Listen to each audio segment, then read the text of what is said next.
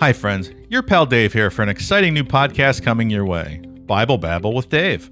Unlike other Holy Roller podcasts that only scratch the surface of the treasure trove of information available in the good book, Bible Babble goes balls deep into the good stuff. Learn the meaning behind classic biblical stories such as the story of Lot and his daughters in Genesis chapter 19, verses 30 through 38. This is the story where Lot's daughters get their father drunk and have sex with him on consecutive nights without his knowledge or memory, and both get pregnant. Family values way back then. How touching. Grandpa Daddy is in the house. Who can forget Ezekiel chapter 23, verse 20? She lusted after her lovers, whose genitals were like those of donkeys and whose emission was like that of horses. Bible bukkake, am I right, folks? And finally, the classic advice from Ephesians chapter 5, verses 22 through 24. Wives, submit to your husbands as to the Lord. For the husband is the head of the wife, as Christ is the head of the church. Now as the church submits to Christ, so also wives should submit to their husbands in everything. Ladies, if there's one biblical rule you should follow, it is definitely this one. Whether you've been studying this masterpiece your entire life, or you're diving into this life-changing manual for the first time, Bible Babble with Dave has something for everyone. From banging your dad to sacrificing your son, this book is nothing but fun, fun, fun. Bible Babble with Dave. Rated C for crazy.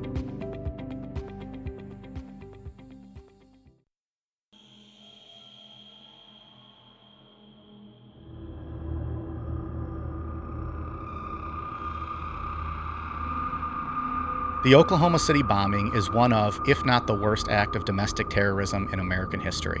And we all know that Timothy McVeigh is the culprit of this tragedy. But did you know that involvement in this heinous crime is much deeper than just one man's attempt to rebel against the federal government?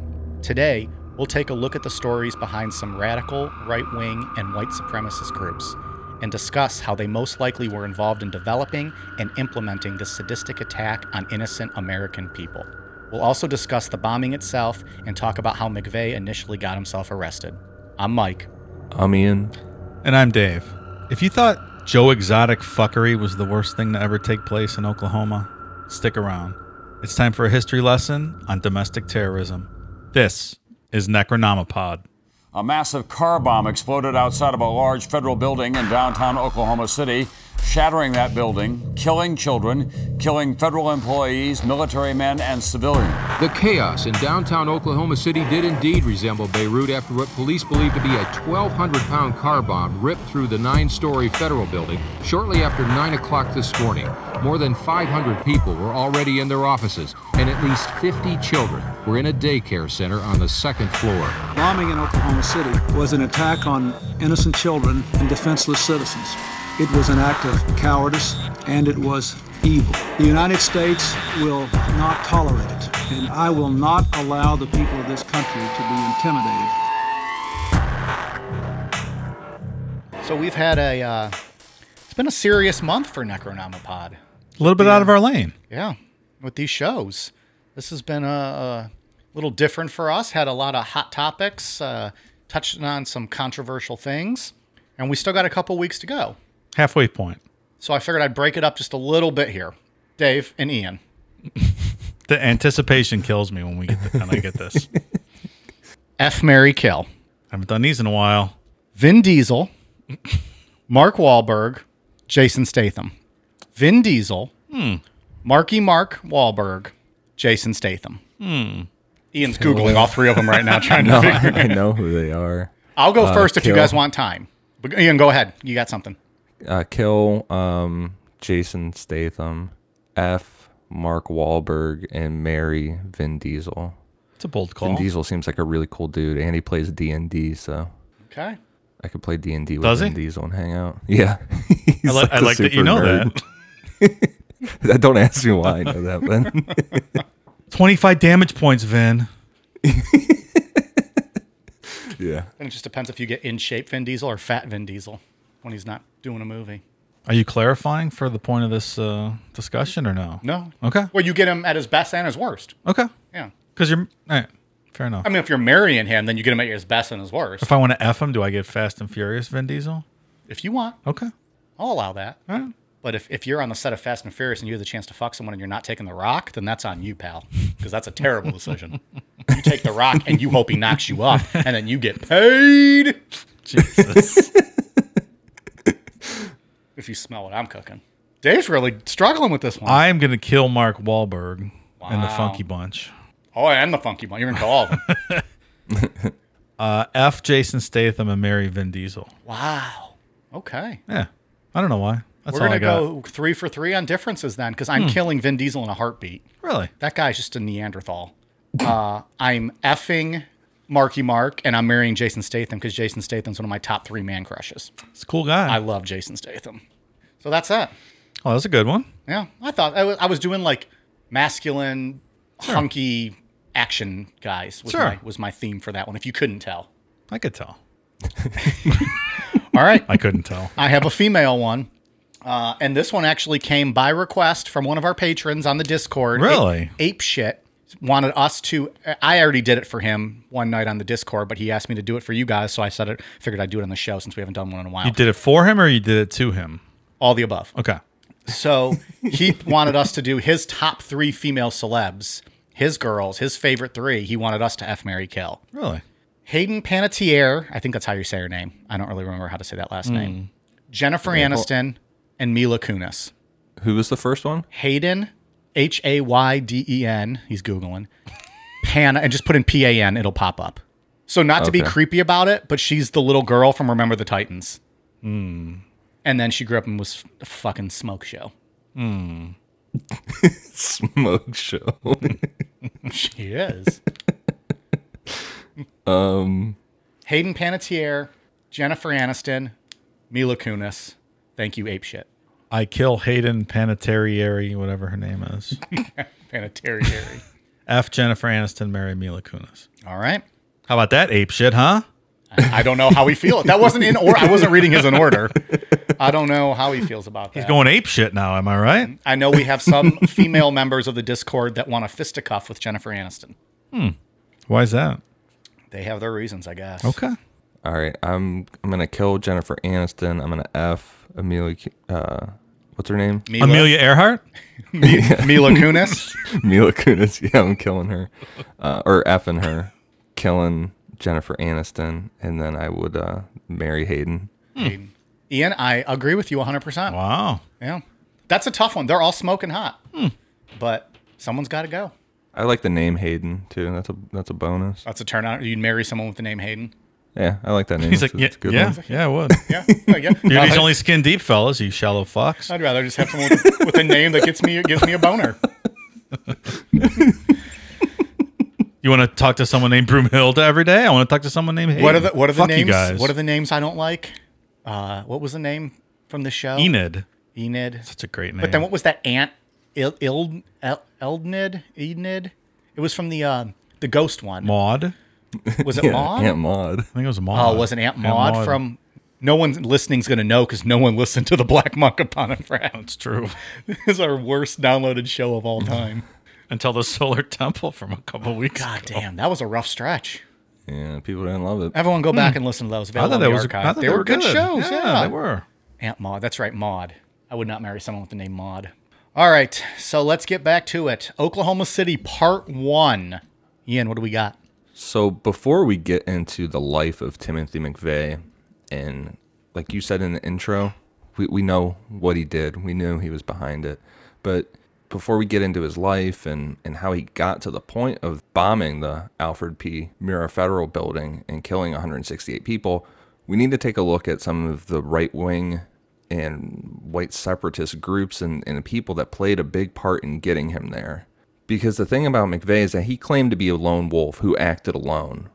But through the ties of all of these people that he was involved with, it shows that there is a high possibility, if not just fully certain, that he was chosen for this job. The interesting thing is that no other arrests were ever made, and one of the big criticisms of that is that the FBI and the ATF feared that there was going to be another Waco type situation going on if they tried to go and raid one of these places. Wow. So that's implying that they knew exactly who was behind it, but didn't want to start essentially a war with these groups. Yeah. That's a huge conspiracy. There's a really good book called Oklahoma City Bombing, What the Investigation Missed. and it puts forth a ton of evidence that when we're going to get into a bunch of this. We're going to lay out a kind of a history of all these people real quick here. And then in part 2, we'll start seeing a lot of stuff where they just kind of turn a blind eye to some of the stuff. And we're like, we got our guy. We're going to put him to death. And we'll just keep an eye on the rest of you guys. From a public relations standpoint, though, that's kind of what like the public wants to see, right? They want to see someone blamed. They want to see him punished. And then they want to feel better about it. Like from a public relations standpoint. And they don't want a war. But I mean, like from the American people, we just want to know that someone was blamed, someone was caught, someone was found guilty, and then they were put to death. Yeah, and they want it to go away, but they don't want race wars breaking out. And then from the federal government standpoint, they're like, okay, we did our part with that. Yeah. Let's just kind of maybe move on. Oh, simple solutions in a complex world. That's what most people like. It's the name of my first album, too. Yeah. It's all Nickelback covers. I can't wait to listen to that. But acoustic and like ballads. I make them all ballads. That reminds me of something. Who I really am. So the modern roots of these groups began with a group that we brought up in Ruby Ridge, and we touched on them, brought them up again in Waco as well. But the group, the Covenant, the Sword, and the Arm of the Lord. That's clever rhyming, eh? Yeah. Name of Dave's first rap album. All kinds of Bible verses. It's great. The CSAL started out as a non-violent group, even though they were extremely racist. In the late 70s, things changed for this group when they brought in the Christian Identity version of Christianity, which we touched on that in Ruby Ridge. Armed with the Christian Identity movement, things got extremely apocalyptic in this group, and they started to believe that the only way to save Earth would be to remove all Jewish people from the planet. Did these psychopaths realize that it was all Jews that wrote their stupid Bible? Come on. How dare you, Dave? Yeah. Didn't you ever look at that? Remember in the Ruby Ridge documentary, they have the flow chart of how that all happened? Oh, that's right, the flow chart with the Christian Identity clowns. So it's two racist groups, so it's double racist now. Great. Yeah. And that's the thing with the Christian Identity movement is it's really nebulous. There's no one person that leads it. It's just the thing that it's an idea that all of these groups kind of have universally adopted as like their version of religion. So there's no hierarchy. There's no structure. There's no church. There's, like you said, an idea. Right. Do you guys know where white supremacists send their toddlers? I'd love to know. Pre-KKK. You got that on your soundboard? That's not on there this week, is it? I don't. Oh, this fucking guy. Isn't that one of your other soundboard things? Try to do some Nazi white supremacist jokes. He's here all week, folks. Not easy to come by. Did you hear about the European white supremacist with the huge cock? No. He was Hungarian. Oh, boy. All right, that's all I got. That is literally all the white supremacist jokes that are available on the internet. That's it. Or at least the one he's comfortable saying on air. On top of the racist aspects of the CSAL and these other groups, distrust of the government plays a huge part with these guys. I mean, it's almost like the hate for the federal government is almost equal to the racist aspects. And with distrust of the government and violent rhetoric growing with these people, the first one to put it into action was a guy named Gordon Kahl. In 1983, during a standoff with law enforcement, Kahl was killed after refusing to turn himself in for not paying his taxes. After Gordon Kahl, the CSAL and other radical right-wing groups believed that this was proof that the federal government was coming for them and or their guns, and it was time to start arming up. Just to clarify with that guy, I did a little research on him. He wasn't, I mean, it was, for not paying taxes, but he also got in 2 shootouts and killed U.S. Marshals and the sheriff when they tried to apprehend him. It's a swell guy. Yeah. It's not like, hey, if you didn't pay $100 in taxes last year, we're going to kill you. That's the thing with these groups, too, is they look at all these things where they are obviously the ones at fault, Mm-hmm.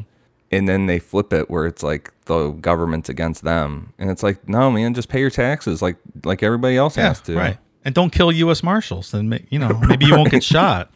So in order to arm themselves to the degree that they had in mind, they needed money. So they started robbing banks. And all this robbing banks got the attention of the FBI, which led to Operation Clean Sweep. I mean, to this point, they sound like good patriots and, real Americans, right? Sure. Solid citizenry. I'm with them. So last week I teased at the end of Waco about April 19th was going to play a huge part throughout the story. And here is our first April 19th. On April 19th, 1985, the FBI raided the CSAL compound on weapons charges. After it was all over, the FBI said that still to this day, it was one of the largest stockpiles of weapons that they had ever taken.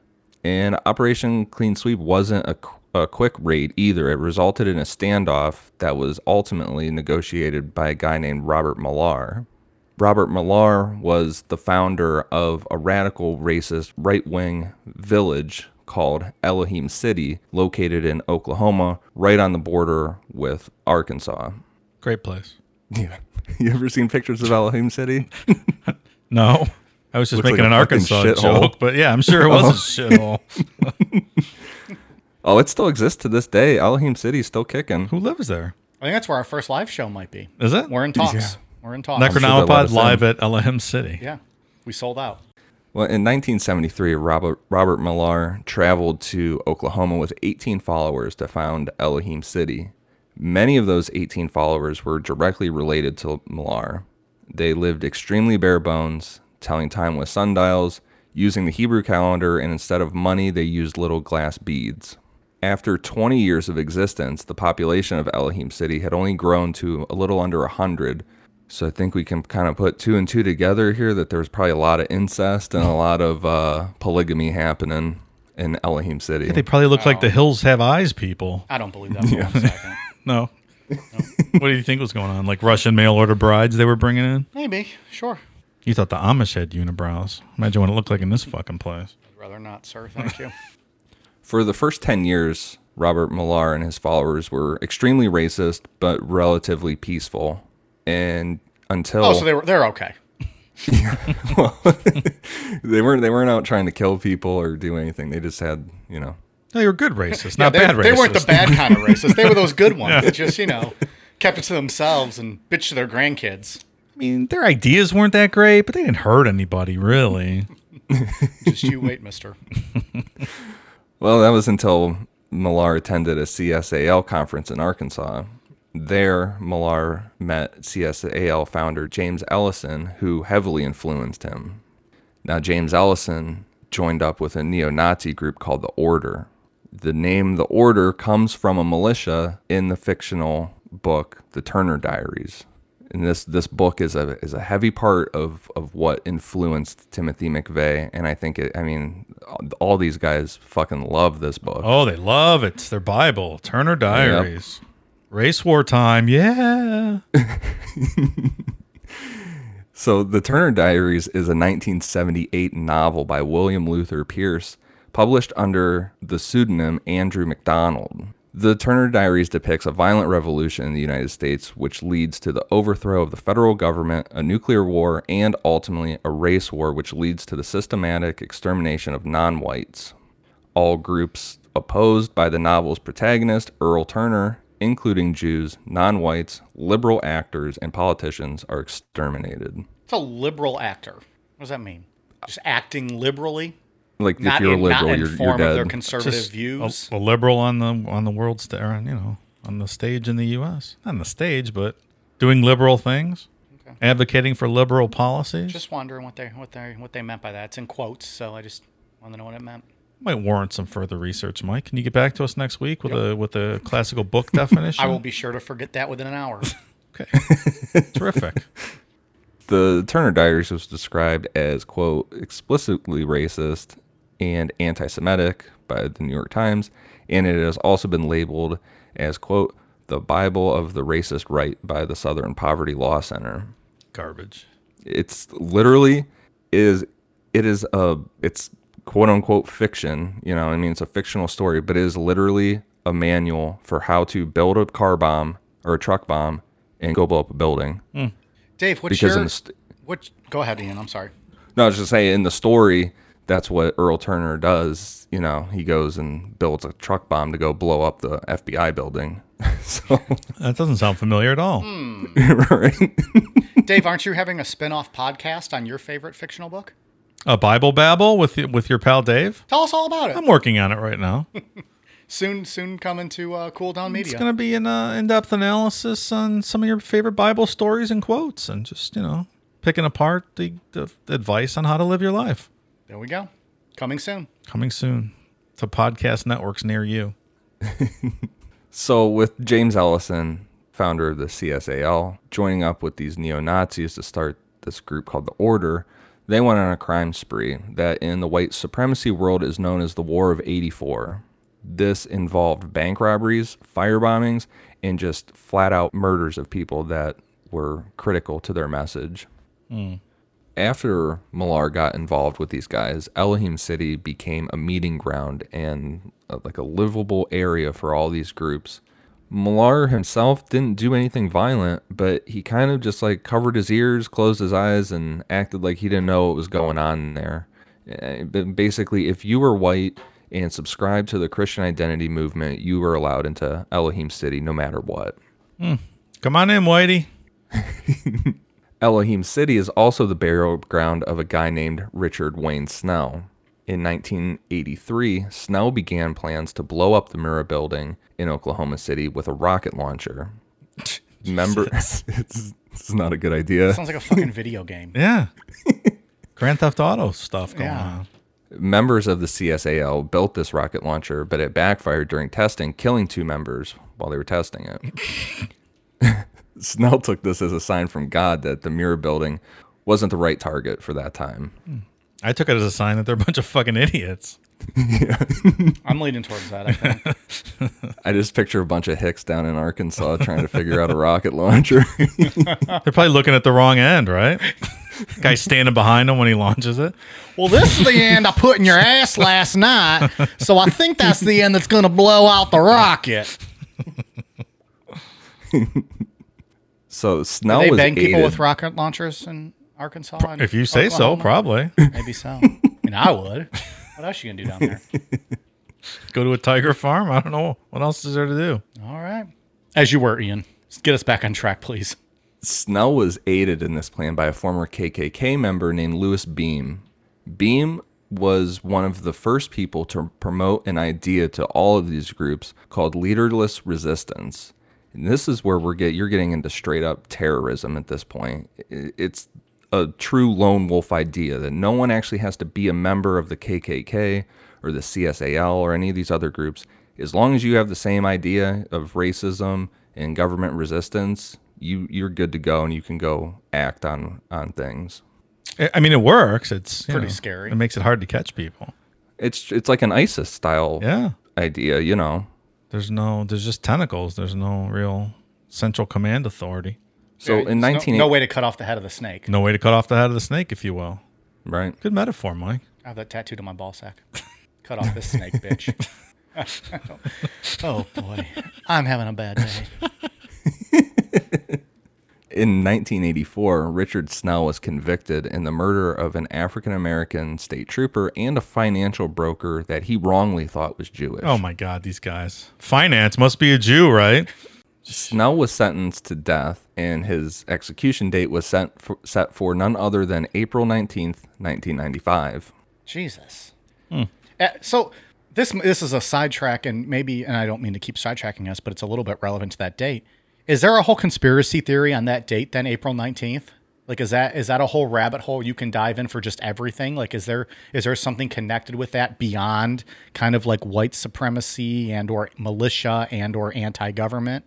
Like, is there just something with that date, or is it just with like kind of this story and this genre? I've never seen anything about April 19th being an issue outside of this, but it's just... There's got to be some kind of conspiracy theories out there for something with that date. What was Columbine the 20th? 20th, Hitler's birthday. Yeah, that's what it was. Okay. All right. And there's more. I think there's more theories with that date than there is the 19th. 10 days before Snell's execution, he told a guard that between that day and the day of his execution, there was going to be, quote, hell to pay. And the thing is that Snell and Louis Beam were very close up until the day that Snell was executed. 3 weeks before the bombing, Beam gave Snell's wife a letter that said, quote, Armageddon is coming on the day of his death. Beam also told a lifelong criminal named Robert Boyd that something big was going to happen in Oklahoma City, Denver, or Dallas on the 2-year anniversary of Waco, April 19th, 1995. We'll get into more of this on part 2, but those were all places that Timothy McVeigh scouted as a potential place to attack, and that's absolutely proven. So When clearly Boyd these guys were in on something well ahead of time while Snell was on death row here. He's still knowing that what's going to go down on the day of his execution. And it gets even, and Louis Beam goes ahead and offers a lot more evidence to point towards that. Because when Boyd asked what something big was, Beam said, quote, it's close to what Earl Turner pulled off in the Turner Diaries. And when Boyd asked who was going to play the part of Earl, Beam said, quote, they have some kid who's going to do something, and whatever it is, I'm sure it'll make a splash. So there's evidence building here that McVeigh was a patsy all along, huh? That's what this seems to be leading to.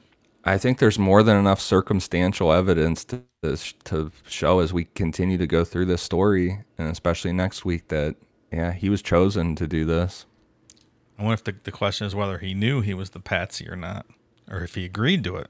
Right. As we'll see in a couple lines down here. Hey, it's Kaylee Cuoco for Priceline. Ready to go to your happy place for a happy price? Well, why didn't you say so? Just download the Priceline app right now and save up to 60% on hotels. So whether it's Cousin Kevin's Kazoo Concert in Kansas City, go Kevin, or Becky's Bachelorette Bash in Bermuda, you never have to miss a trip ever again. So download the Priceline app today. Your savings are waiting. Go to your happy place for a happy price. Go to your happy price, Priceline. On the morning of Richard Snell's execution, April 19th, 1995, all he asked for his last request was to watch the news, and it's reported by guards that when Snell saw coverage of the bombing, he just smiled and laughed to himself. Is that a thing now, like last requests as opposed to like last meals? Yeah, like, I don't know. I guess what's your wherever he last was. request? I request 15,000 more requests. You have to honor that. I request to be freed. It's like a genie in a bottle. Yeah. Like if you That's a get good one point. wish, you wish for infinity wishes. Absolutely. But that's just so he got a last request and he wanted to watch TV. Of all things, pretty odd. It's very odd. And he just specifically wanted to watch the news. So smiling at a bunch of kids getting killed is one of the last things you do on this earth. Yeah. Sure. It's great. So on that day, April 19th, 1995, Timothy McVeigh entered Oklahoma City at 8:50 a.m. At 8:57 a.m., the Regency Towers Apartments lobby security camera that had recorded a yellow Ryder truck heading towards the Mira Federal Building. At the same moment, McVeigh lit the 5-minute fuse. 3 minutes later, still a block away, he lit the 2-minute fuse. He parked the Ryder truck in a drop-off zone situated under the building's daycare center, exited and locked the truck. McVeigh then headed to his getaway vehicle, which was a 1977 pastel yellow Mercury Marquis with a note that read, quote, not abandoned, please do not tow. Will move by April 23rd, needs battery and cables. Clever. I like how he just feels like he can just leave a note for the cops, Yeah. like, hey, don't tow this, I'll be back for it in a while. Have you ever met a parking cop? God damn. They have something to prove. You can't tow my car. I left a fucking note. What are you Yeah. doing? Jesus, Pally. I told you when I'd pick it up by. Fuck out of here. A note trumps all. What do you put it down? And we'll see from, in part 2, he 100% knew that he was parking it under the daycare center. And he would have known that day, too, because from the street view, he would have been able to look up and see pictures on the windows of the kids' drawings and stuff. It's pretty vile, man. Yep. At 9:02 a.m., before McVeigh even got to his car, the Ryder truck containing over 4,800 pounds of ammonium nitrate fertilizer, nitromethane, and a diesel fuel mixture detonated in front of the north side of the 9-story Alfred P. Mura Federal Building. When I hear or see a Ryder truck to this day, it's the first thing I think of. Really? Yeah. Interesting. Now you probably ruined that for me as well, so thank you for that. Sorry. 168 people were killed and hundreds more were injured. 1/3 of the building was destroyed by the explosion, which created a 30-foot wide, 8-foot deep crater on Northwest 5th Street next to the building. The blast destroyed or damaged 324 buildings within a 4-block radius and shattered all windows in 258 nearby buildings. God damn. Never forget that picture. Man, it's brutal. The broken glass alone accounted for 5% of the death total and 69% of the injuries outside the Murrah building. The blast destroyed or burned 86 cars around the site. The destruction of the buildings left several hundred people homeless and shut down a number of offices in downtown Oklahoma City. And the explosion was estimated to have caused a total of $652 million worth of damage. Wow. And like watching stuff and reading, you know, different like people that were there that day, like all those windows, I mean, that broken glass just like shredded people on the street and everything. I mean, all those like hundreds and hundreds of windows breaking at the same time. Yeah, you're just walking down the street and then you're you know, like it's like buckshot of just glass coming at you. Yep. Fuck. The effects of the blast were the equivalent to over 5,000 pounds of TNT and could be heard and felt up to 55 miles away. Seismometers at the Omniplex Science Museum in Oklahoma City, 4.3 miles away, and in Norman, Oklahoma, 16.1 miles away, recorded the blast as measuring approximately 3.0 on the Richter magnitude scale. It's a lot. It was a massive fucking bomb. Yeah. We're going to listen to some audio here of the blast. Yeah, so this clip is from, it was from a water board meeting in a building next door, across the street from the Murrah building. And this lady that was running the meeting decided to record it that day for whatever reason. And so they caught it on audio. I have not yet heard this. Here it is. Please, there are 4 elements that I have to receive information regarding.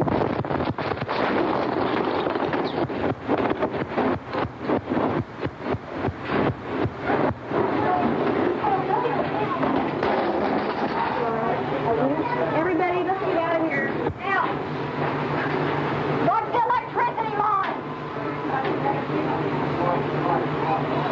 What's the light? What's the light? Out the main door. All the way to your right. Hurry. That was pretty devastating, sounded like. Yeah, that's not pleasant. The creepy thing about that, listening to that, is like just how average of a day it seemed. Like the people were just talking about a water board meeting, you know, just some like mundane shit, and then all of a sudden, that's how it happens, right? Yeah, you're just out in of nowhere. A regular meeting on a Tuesday morning, and then a fucking plane flies into the building, and it's just wild how it's just everyday life, and then something catastrophic happens like that, and you're talking about history, 20 years later. Sure, it's crazy and terribly sad.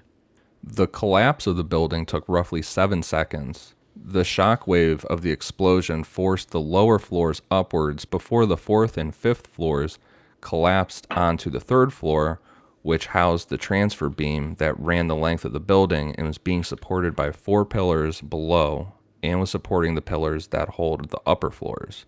The added weight meant that the 3rd floor gave way along with the transfer beam, which in turn caused the whole building to just collapse. How did you say, Ian, how many stories was the building? 9. 9, okay. An estimated 646 people were inside the building when the bomb exploded. By the end of the first day, 14 adults and 6 children were confirmed dead and over 100 injured.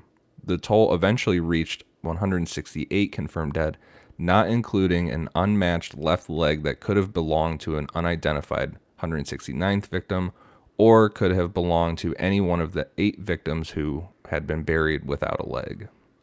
Man, such a horrific lack of closure, just like 9/11. Yeah. Right. Most of the deaths resulted from the collapse of the building rather than the bomb blast itself.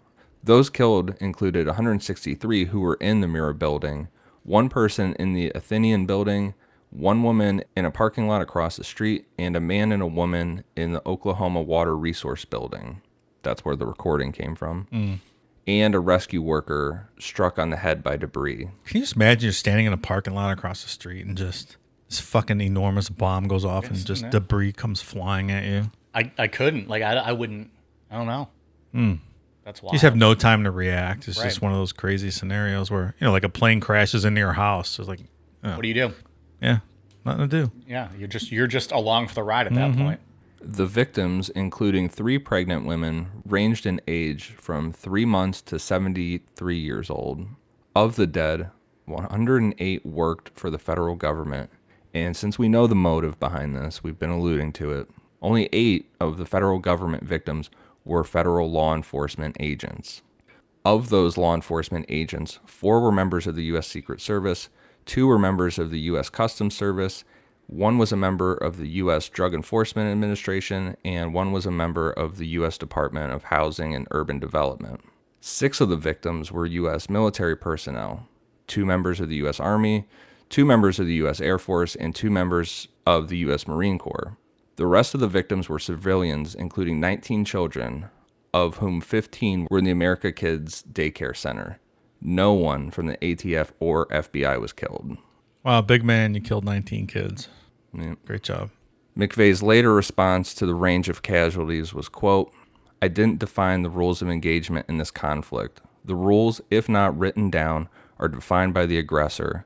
It was brutal, no holds barred. Women and kids were killed at Waco and Ruby Ridge. You put it back in the government's face, exactly what they're giving out. I wanted the government to hurt like the people of Waco and Ruby Ridge had." I mean, except that unless you're targeting the head of the government is just everyone. It's your, you know, it's your neighbor down the street that works in the government office. It's just a ridiculous kind of scenario. And I know about the kids, you know, when he was asked about the kids and, you know, just civilians that were killed, he said, quote, that they were collateral damage. Great. Not exactly the best way to go about gaining sympathy for your cause. No, I would agree. You know, we have this big fear of international terrorism in this country, but I think it's much more likely that a domestic terrorist is going to do you harm at this point. I don't doubt that. When rescue teams went into the building, the first thing that they started noticing on the ceilings were these large pools of coagulated blood. Each one of these large circles of blood were people that were crushed by the floor above them falling. Ugh. That's awful, man. Yeah, nobody deserves that. Just probably flattened, you know, big chunks of concrete. Yeah, just right. flattened and bled out instantly. One woman who fell 5 stories was trapped and kept calm by reaching out and finding a hand to hold. She quickly realized that this hand was actually severed from a victim's body, but she still held on to it. And the way she recounted it was that it gave her comfort to hold a human hand, even though she knew that it wasn't attached to somebody. Like, it just gave her hope and calm till she could be rescued. Wow. Well, which good for her for finding something to get her through that Sure. and not go You crazy. do what you got to do in the or- moment, sure. Yeah, and I'm assuming she lived because she was able to tell us that. So The story of Dana Bradley is absolutely horrific, but she will come back up in a bit. She'll come back up in part 2. That morning, Dana and 3 of her family members went to the Muir building so she could pick up a Social Security card for her newborn baby. When the bomb exploded, Dana's mother, daughter, and her newborn son were killed instantly. Dana was trapped under the rubble and had to have her leg amputated at the knee to be freed. Getting her out is one of the most intense things I've ever read or heard about, because PBS has a good American Experience documentary on this. Dana was in the basement. When the building collapsed, she just fell through with the floors all the way to the basement. And this was an area that rescuers called the pit because there were tons of burst pipes and it was quickly filling up with freezing cold water. That's fucking terrifying. Yeah. Jesus. can you even just imagine though, like she survived falling, like surfing down on the wreckage, and to live through that, just the fall alone. Yeah. You know, there's things falling on top of you, over you. You're going down how many flights, and then to land, and you're still alive. That's insane. Now you're in the pit, and it's just filling up with water. Well, and 30 seconds earlier, your mom and 2 kids were with you, and now they're gone. And you don't know where anybody is. Right. You don't know what the fuck just happened. And I remember this lady's story from when this happened, and this is just the worst. A surgeon from the local hospital came to the scene, and he went in with a scalpel kit to free her. This doctor had to wedge himself in and lay on his side in an awkward position, trying to amputate her leg. And listening to him talk, the way he had to wedge himself in, he had to use his left hand, which he wasn't left-handed. So this was just really... So it's backwards, it's uncomfortable, it's not great. Right. Yeah. Because of where he had to amputate her leg, he had to cut through one of the strongest areas of the knee, and the scalpels cut breaking. God damn. As he was on his last couple scalpels, word came out that there was a potential second bomb and all rescue workers needed to get out. And this doctor refused to leave, even though he had just ran out of scalpels. He remembered that he had a pocket knife on him and used that to finish amputating Dana's knee. So with all the negativity and shit we're talking about today, then at least you get one good guy or one hero like this doctor who just is the fucking man. But just imagine the randomness of that. You know, one day you're at home, you just had a baby, you're taking a trip downtown with your mom, your 2 kids, and then, you know, by the end of the day, they're all gone, and your doctor's hacking off your leg. It's just unimaginable. To save your life. Sure. And you know what? Just the crazy. What if Go this ahead. lady didn't even watch the news, or you know, she might have not even known what the fuck Waco or Ruby Ridge was. You know what I mean? I would. So sure. Yeah. I mean, I was too young at the time to know what those were, but I would imagine, like, I don't know, you probably, if you were the regular everyday citizen who maybe paid casual attention to the news, you probably heard those, Ruby Ridge and Waco, but maybe you didn't know. Maybe you didn't know who David Koresh was. You didn't know who Randy Weaver was. You just knew those, you had heard Ruby Ridge and there was something bad that happened there, and you knew something big and bad happened in Waco, and that was it, probably, if you just paid casual attention to the news. Yeah. Like I would imagine most people probably did. Absolutely. it's just the motive is so irritating to me because it's like you didn't accomplish anything but destroy a bunch of people's lives. You targeted completely the wrong person. It was just completely irrelevant. Your targets meant nothing. Yeah, killing just for the sake of killing. I mean, speaking of people getting, trapped like that and cutting their own limbs off, you guys think you could do that? Did we talk about that on air last week, or was that off air? I remember bringing up what is that movie with Franco? 27 Hours? Did we talk about that on air or off air? I don't know. We talked about it at some point. That is an intense movie. Oh man, it's tough to watch. It's the movie James Franco and Ian. Do you remember this? He plays a mountain climber. He was hiking in Utah. A hiker, and he falls down like this little cavernous pit. He gets his arm wedged between a boulder, like in the wall, and he finally figures out he has to cut his own arm off in order to survive, or else he's going to die down there with a pocket knife. And I think of that, and I think guess of if you had to do it, and I think of Saw, where he has to fucking cut off his leg. Yeah, I mean, what are you gonna do?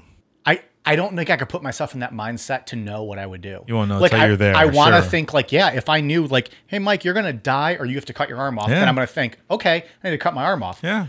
But I don't know what I'm thinking. Maybe I'm already hurt that I'm just like, oh no, this is it. Or I'm a pessimist, so I'm going to think, well, this is how I die, so I'm just going to lay here and take it. Yeah. I don't know.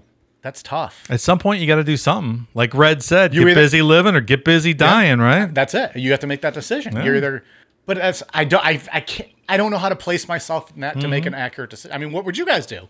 I'd like to think I'd be able to do it, but yeah, like you said, until you're there, who knows? And then might just cry like a little baby. I don't know. Also, we know my track record. I'm not an outdoorsman. Mike does not walk around with a pocket knife in his pocket. It's true. So if I'm trapped there, I would either have to grab a sharp rock or I would have nothing on me to do it. Maybe a car key. Are you going to fucking cut your arm off with a car key? I don't even know if you can. Your sharp wit's not going to cut through that arm. No, there is no wit, Dave. Spoiler alert. That's a dead end. So Ian, what about you? What do you think? Like Dave said, I'd like to think I'd be able to do it, but I think we also know that I would not ever have a pocket knife on me. You and me both, brother. We're dying. We are dead in this situation. We just better hope Dave's near us to come save us. I don't have a fucking pocket knife. Well, I don't know. Maybe you just come lift some rocks or something. Your belief in Jesus saved you. We're dead. That's true. I would just pray the whole time. He would deliver me. Deliver you to something. That pit. That's my biggest fear, though, getting stuck in small places like that. I'm so claustrophobic. I am too. I would just have a panic attack and probably hyperventilate to death if that happened to me. It's a good point too. Like that. I don't think if I was pinned like that, I don't think I'd have time to start thinking straight to think like, oh, just cut your arm out. Yeah. I'd freak out. Sure. I'd start hyperventilating, Yep. and then I probably would pass out. Right. And because I was unconscious, I would then just bleed out and die, and then be the end of my life. I couldn't take that. Yeah.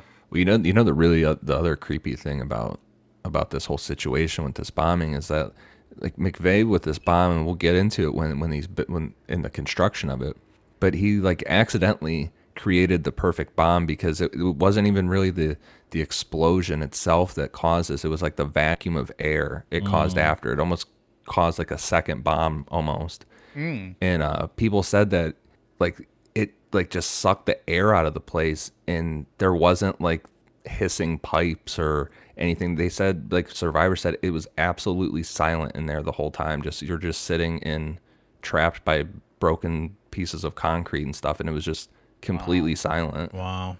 That's even worse. To be clear, when we're laughing, like we're laughing at ourselves in these stupid situations. We are not laughing at the actual situation. Like that's it's horrible and it's terrible. And I don't know.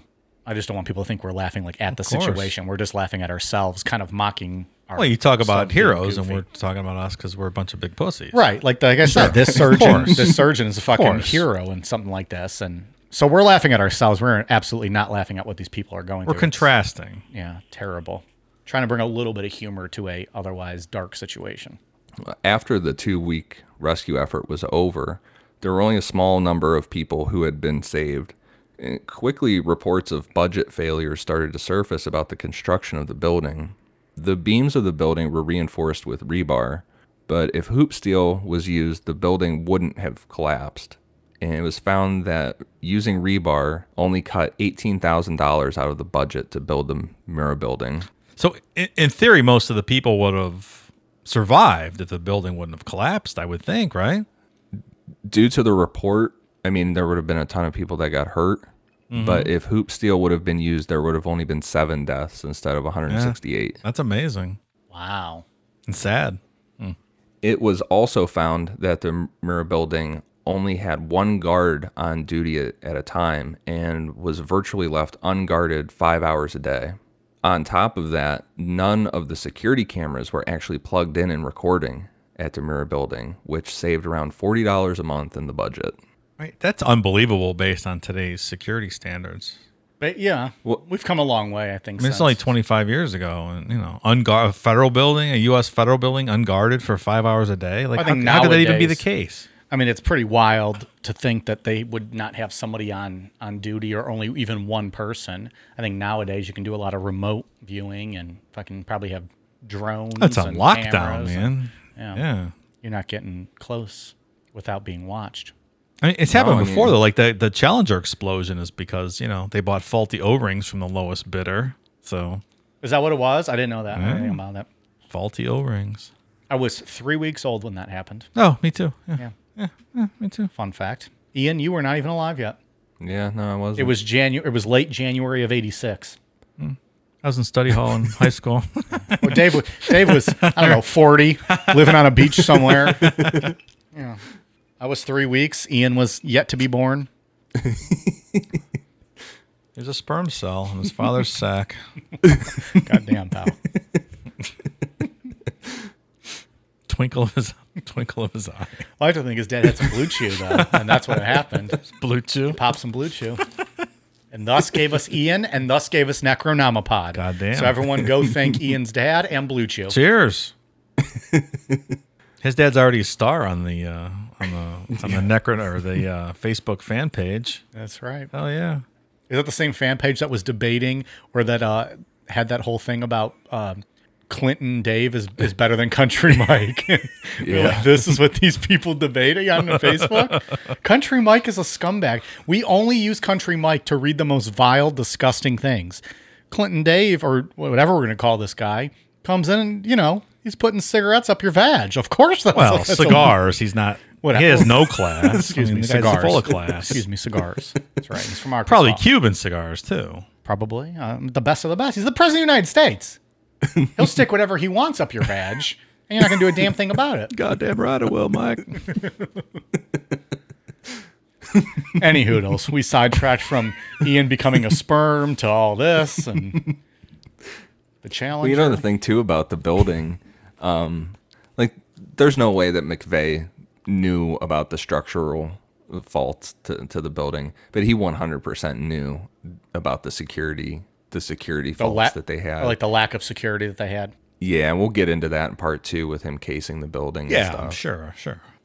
Initially, the FBI had 2 ideas about the responsibility for the bombing. International terrorists, possibly the same group that had carried out the World Trade Center bombing, or a drug cartel carrying out an act of vengeance against DEA agents in the building's DEA office.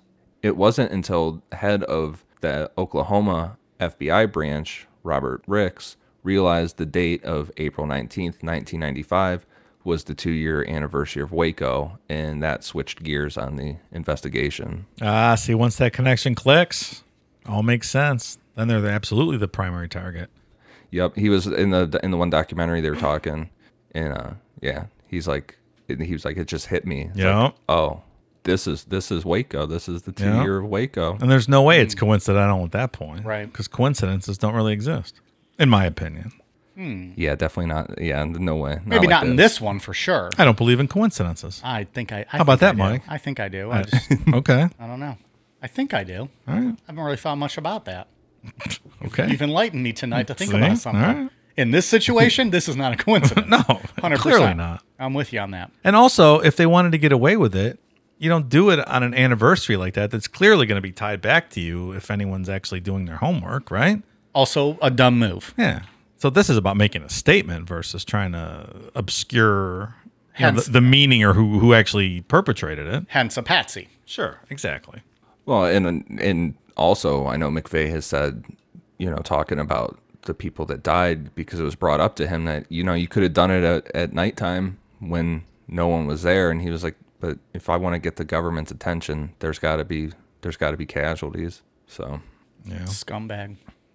The FBI's behavioral science unit put together a profile saying who they should be looking for was a white male with military experience and would be very angry about Ruby Ridge and Waco. Well, that's spot on. Were our friends from Mindhunter involved in this? Yeah, that's Timothy McVeigh to a T. Were those guys in on this at all? I wonder. I'm not sure. It's a good question. They would have been a little older at this point, right? In life. Yeah, I suppose, but they were still active consultants, I think. Yeah, I don't I know think why so. you wouldn't bring them in at least. Yeah, sure. Look through some I'm going to look into files. that. I'll get back to you guys next week on that. So, like me, you'll forget in an hour? I will not. I'm writing a note right now. So getting back to the day itself on April 19th, once McVeigh got to the Mercury Marquis, he had trouble getting it to start because it was a piece of shit car that he spent $300 on. All right, this is not a good plan. No. This is ridiculous. Yeah, he's sitting there just like trying over and over again to get this thing to start. And when it finally did, he took off. Now, McVeigh either forgot or some people, including me, think it was on purpose, but he didn't have license plates on the car. Stop it. Why on purpose? I think he was the martyr for So he all was- these okay. groups. I think Okay. that's exactly right. All right. There's too many kind of, I don't know, underlying things here that just do not equate to a well thought out plan, like that show you're trying to get caught.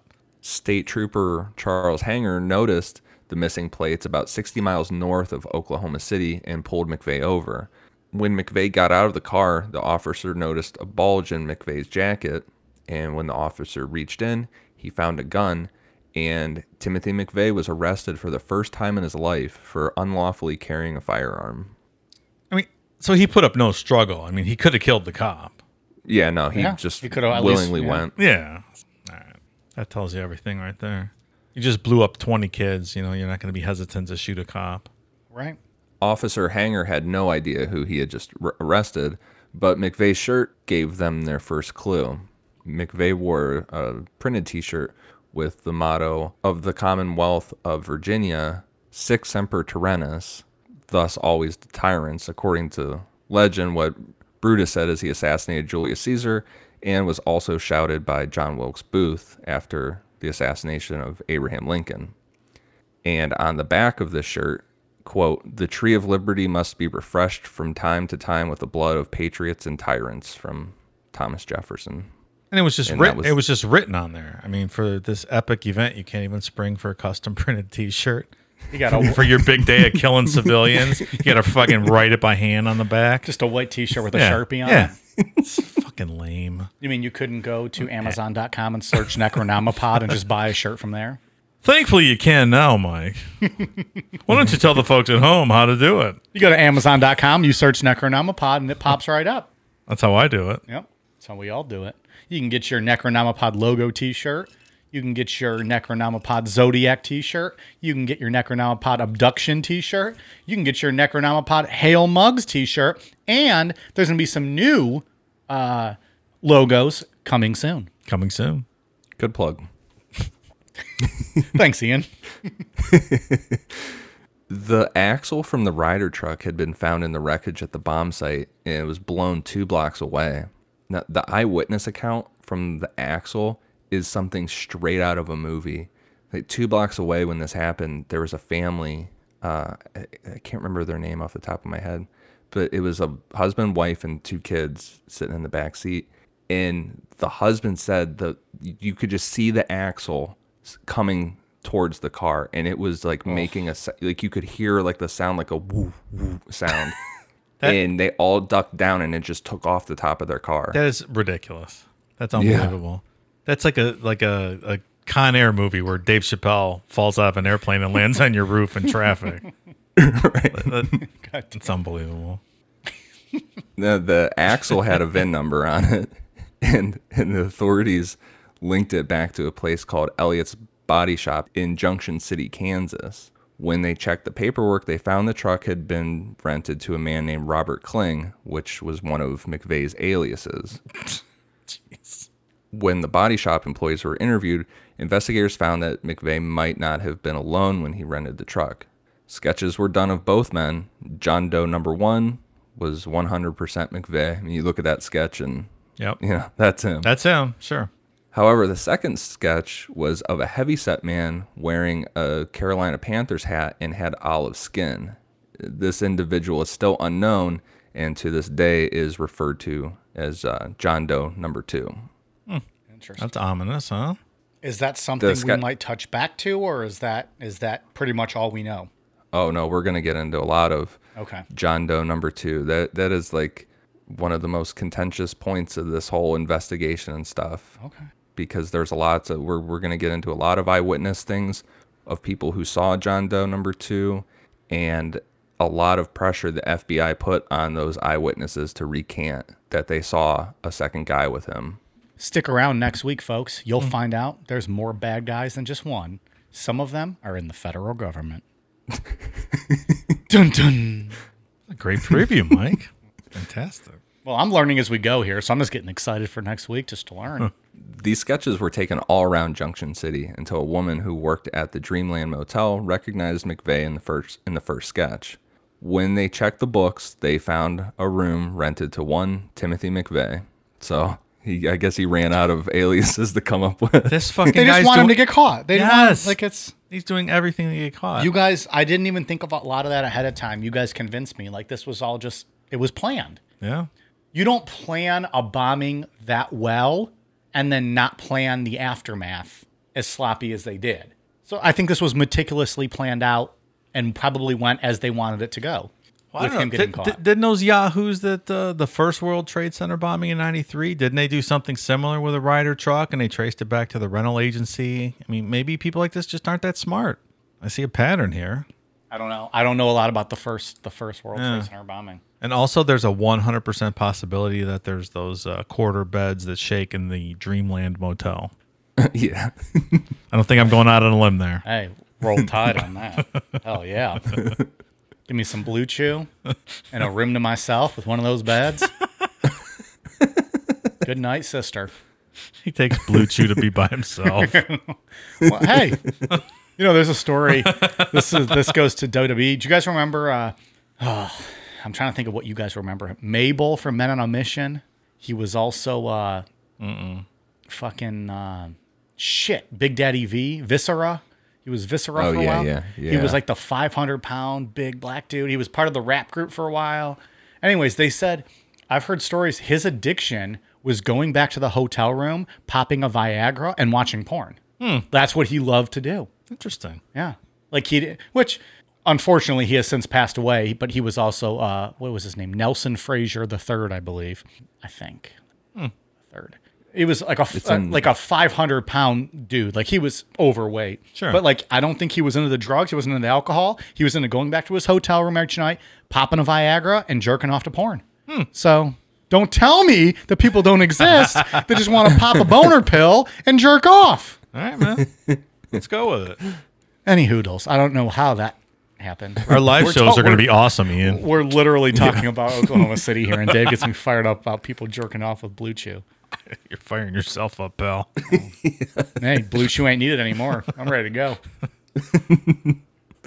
When they were looking at the books, investigators also found that McVeigh listed his address as a farm in Michigan that belonged to a guy named Terry Nichols' brother.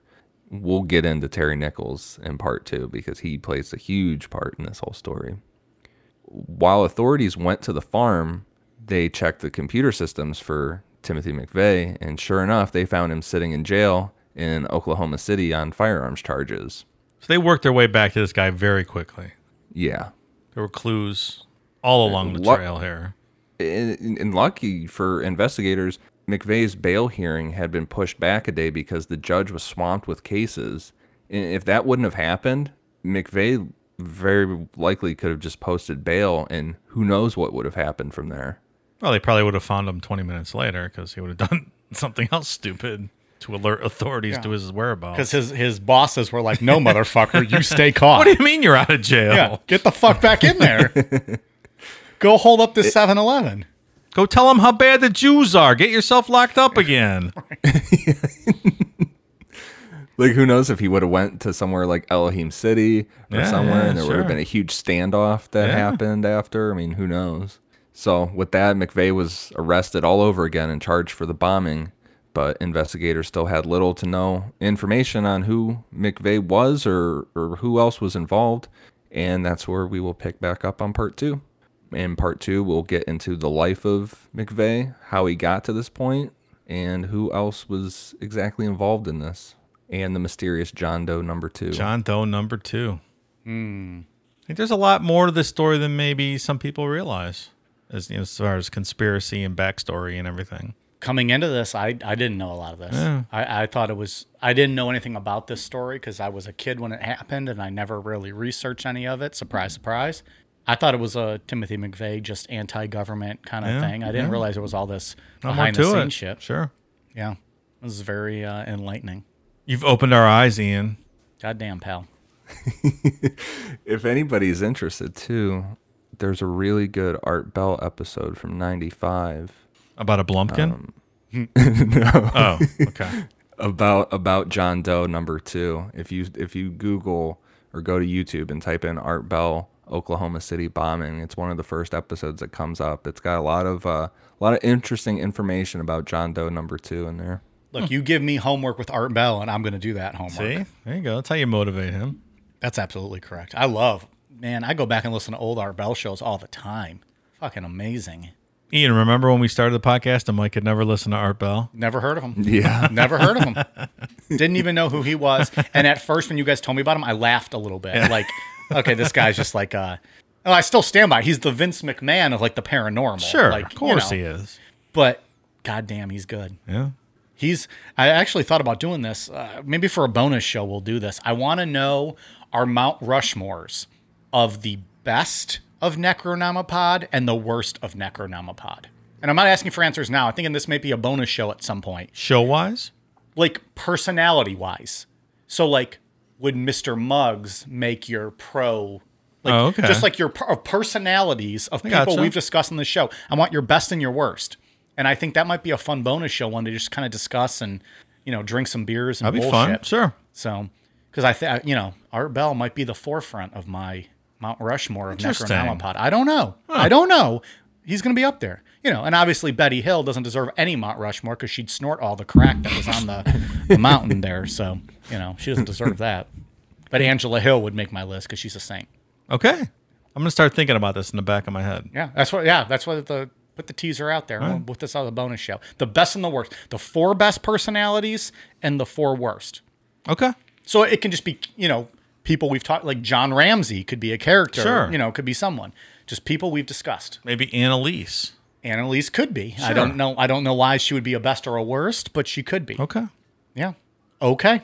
There's also another Art Bell one I was wanted to bring up earlier and I forgot in the episode, but William Pierce, the guy that wrote the Turner Diaries, was on Art Bell's show in '95 as well, trying to defend himself that his book didn't inspire the Oklahoma City bombings and stuff like that. It's a good episode. Art roasts the fuck out of him. How do we find that one? Can we just search that on YouTube? Like Art Bell you and can Turner? Search. Yeah, that's up on YouTube as well. All right. So just go steal that shit, folks. It's all up there for free. Are you encouraging piracy? Well, I didn't. I mean, I'm just telling people what they said to go find it. Ian, you got any final thoughts for part 1? We set the stage pretty well for part 2. Yeah, I think I'm pretty good. I think the only thing I'll say is I think Timothy McVeigh has taken the cake for me as far as people we've talked about that I don't like. BTK used to be the worst, but Timothy and then I think McVeigh at one point Albert Fish took over there for a while, right? You were saying for a while. He's just really. Albert Fish he's on a whole plane to himself. He was good at writing letters. I give the guy that. No, he was not. I used to think BTK was the most insufferable piece of shit ever, but Timothy McVeigh, I think, takes the cake for that. Wow.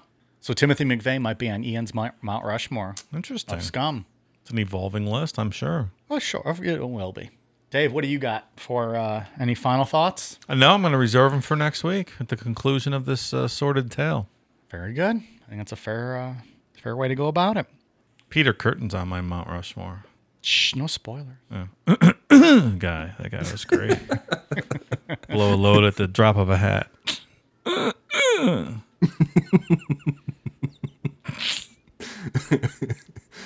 Oh man, that noise gets me every time. All right, some Patreon shout-outs. I have a few corrections to make. The fine folks in Discord fucking roasted me over an open fire the other night about names I butchered. Well, I'm going to get them right the first time. Yeah, I'm sorry. I'm fucking 15 beers deep when we do this shit. All right, I do my best. I try. You guys send me the list of names, and I read them with a squinted eye to figure out what people, what their fucking names are. Sounds like a drinking problem that you need help for. Goddamn, pal. All right, so shout-outs to Aaliyah Cummins, Allie Renard, and long overdue, Chance Areth. No Z. Never heard of him. Chance Areth. One of our longtime patrons, #1 in the Discord. Love that guy. Chance Areth, thank you very much for all your support. Hopefully I made it better. He's up in Rhode Island. Represent. Boom. So Aaliyah Cummins, Allie Renard, and Chance Areth. How many does Allie Renard get? It's like the 4th shout out she's got. Apparently I messed up her name. Like 3 I said times? Reinard, I think. Oh.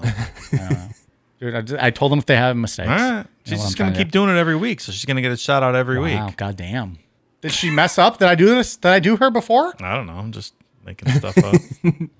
That name sounds familiar like a bunch of times. Well, it's over with now.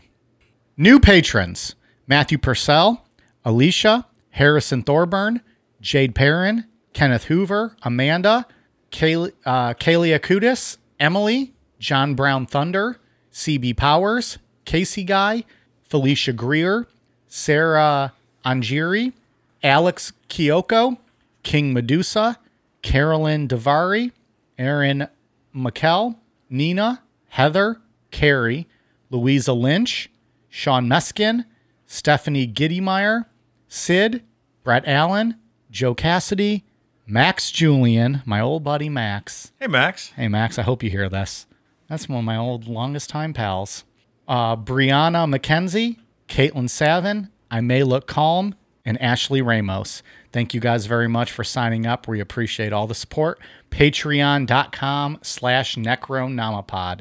Ian, you got any shout outs? For iTunes, I have one for Janie H 974, Haley Holden Hyatt, Triple H, if you will. Boom. Yeah. Time to play the game. Didn't we already do this one? Yeah, probably. Or was that with just H.H. Holmes? That probably was, yeah. That's my new favorite patron or review. Nin Loves Cats, Jackie Sugar, Cringe Eye, and Irma Quell. Thanks, guys, for the awesome reviews. Appreciate it. Thank you very much. Like we said, patreon.com/Necronomipod. Dave, I guess I didn't throw it to you, Dave. You got anything else? You got anybody else you want to shout out? No, I don't. No pieces of shit on Twitter that, were so upset that they got automatically subscribed to our show. Well, there was a fan today that was not happy with his CastBox subscription. I don't know if he mistakenly subscribed to the show or not, but thanks for listening, pal. I hope you're not able to delete the show successfully ever. Spoiler alert, that guy is not listening. He was so mad that he got automatically subscribed to our show and then said he would not tune in to a bunch of how do you communicate with inebriated people when you're trying to have a rational conversation like this motherfucker. Yeah. And then you look at his Twitter feed and it was just straight up like Ruby Ridge. Like he is very much Randy Weaver, I believe. Yeah, he probably wasn't happy. And that was the show that he commented on. So, Yeah. Catch us next time, pal. Yeah. Well, I sent him that GIF from Tombstone that just said, well, bye. And he has not responded. So fucking. We'll win him over. Finish him. So, all right. We are on Twitter, Facebook, Instagram, YouTube at Necronomipod, patreon.com/Necronomipod. Check us out. Reach out to us. We love hearing from you guys. If you do sign up for Patreon, make sure to jump in the Discord. There's a lot of awesome fans in there that would love to hear from you and want to communicate with you. And they have a nice little community going on in there. And a lot of psychopaths, too. Also that. So we're going hard in Discord recently with this new music bot. Yeah. It's super fun. So join Discord and you and Ian can hang out all night and listen to some bops and drink some beers. Dave and I will be long in bed by the time you get into that shit. I was on there until like 4 or 5 in the morning the other night doing video chat with everybody listening to music. There you go, people. If you want to, chat with Ian and listen to music, join Discord. Dave and I'll see you once a month on the video chat. He's not just a podcast superstar; he's a man of the people, folks. There you go, man of the people. Listen to some, fucking Asking Alexandria or whatever he requests in there. I don't know. That's his favorite band of all time. So I don't know. All right, Oklahoma City Part 2 next week, and then we're going to get back into the old murder stuff that you guys love. Got a good one on tap after that. Yeah, I think it'll be a fun one. So. And we're not clowning around. Dun, dun, dun. All right, we'll see you guys. Are you guys ready for a cool down beer? Cheers.